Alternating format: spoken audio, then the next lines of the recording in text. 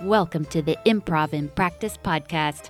I'm your host, Sarah Wilson, bringing you interviews, inspiration, and information on improvised theater with Synergy Theater.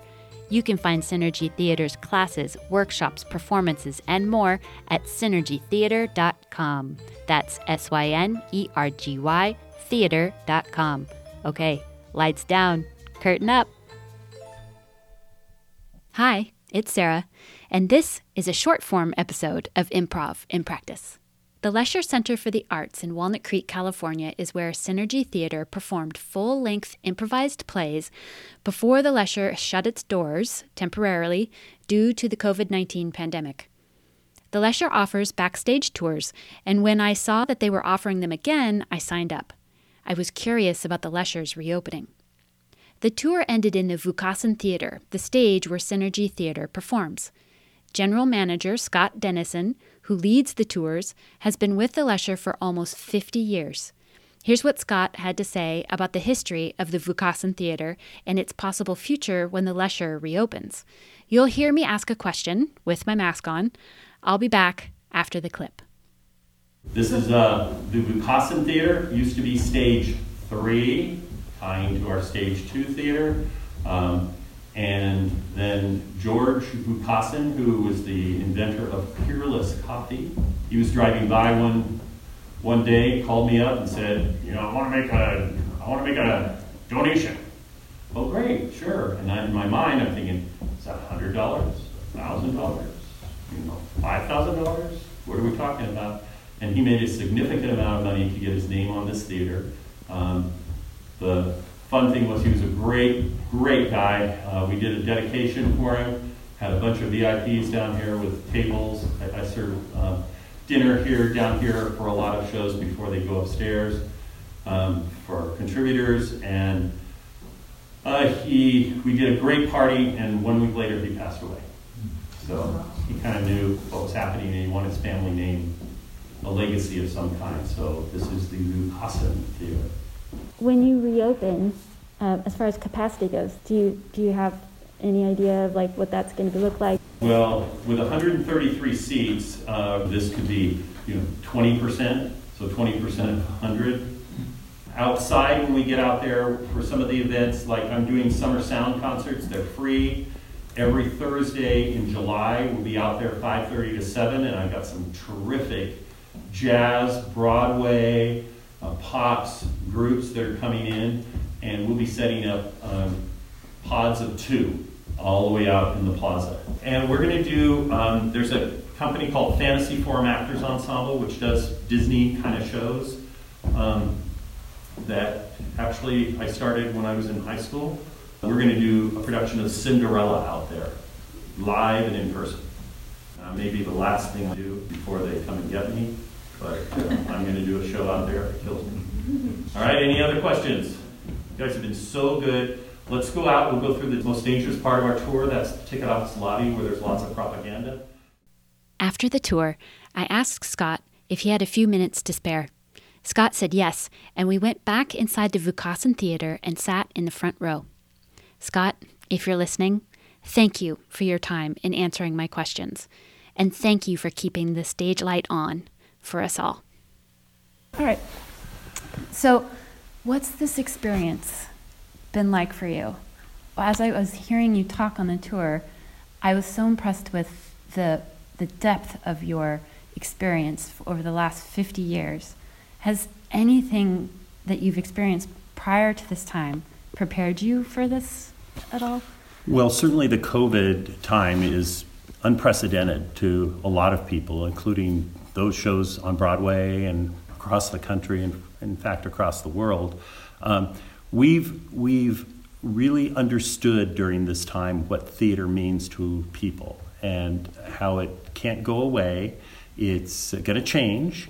We were worried over a year ago about AB 5, a bill that required all actors to be paid minimum wage by the hour, and everybody was worried about that. And then COVID hit, and so we're not so worried about AB 5 anymore.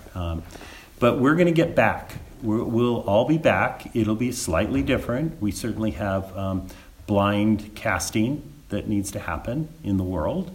And so plays that traditionally black or white will change, and that's a good thing. Very good thing. I think from the Lesher Center's standpoint, we are the economic driver for this part of Walnut Creek, where Broadway Plaza is at the other end. And so our city mothers and fathers want us to get back and going again. And so does the public, whether they're residents of Walnut Creek or the greater Bay Area. The Lesher Center is a mainstay and has been a mainstay in their lives for many, many years. And my goal is to get theater back, but also get my 8 staff members that have been furloughed back. They've been on unemployment, but fortunately they have not gone out and found other jobs. So hopefully this time I can get them back and we can rock and roll again.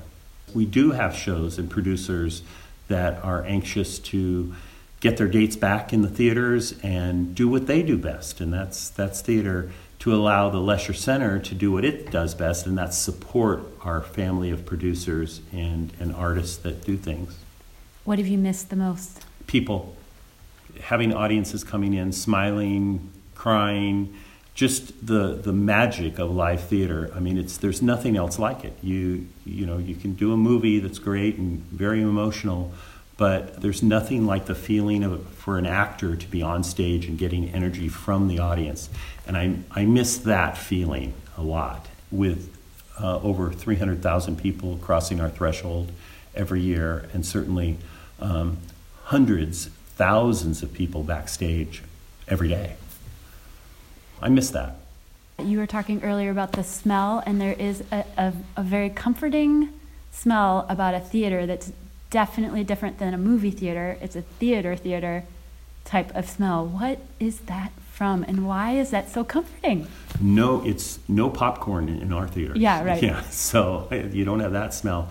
But it is, and it's something that if you live and breathe theater, you know what that feels like. And it's just, every time I walk into that theater, maybe every other day, I go, yes, this is what it's all about.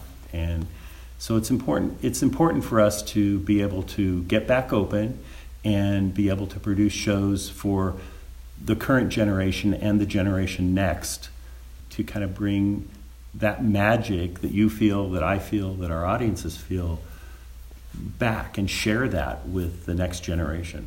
What have you learned, and what are you going to carry forward that's valuable?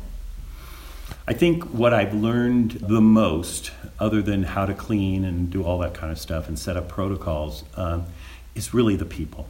I miss the people. I'm in my office and I have 5 people that are working here out of what I used to have on a daily basis, 55 people. And so it's the friends and family that we all have become. I have some employees that have been with me for 30, 40 years. And I miss them as people, not only as employees. Thank you again so much for these few moments and for the tour. It was... Oh, it's my honor. I can't wait to come back. We've missed you and we've missed the Lesher. So thank you so much. It would be great to have you back in here. Yes, thank you. And that's our show. If you think improv sounds like fun, it is. If you think you'd like to try improv, it's easy. Just go to synergytheater.com and click on School of Improv. Synergy Theater offers beginner, advanced, and master classes. Synergy Theater is also on Facebook. Please rate, review, and follow this podcast. Your support makes a difference. Synergy Theater is a 501c3 tax-deductible nonprofit that depends on the participation of current and future STAR supporters and improvisers like you. Thank you.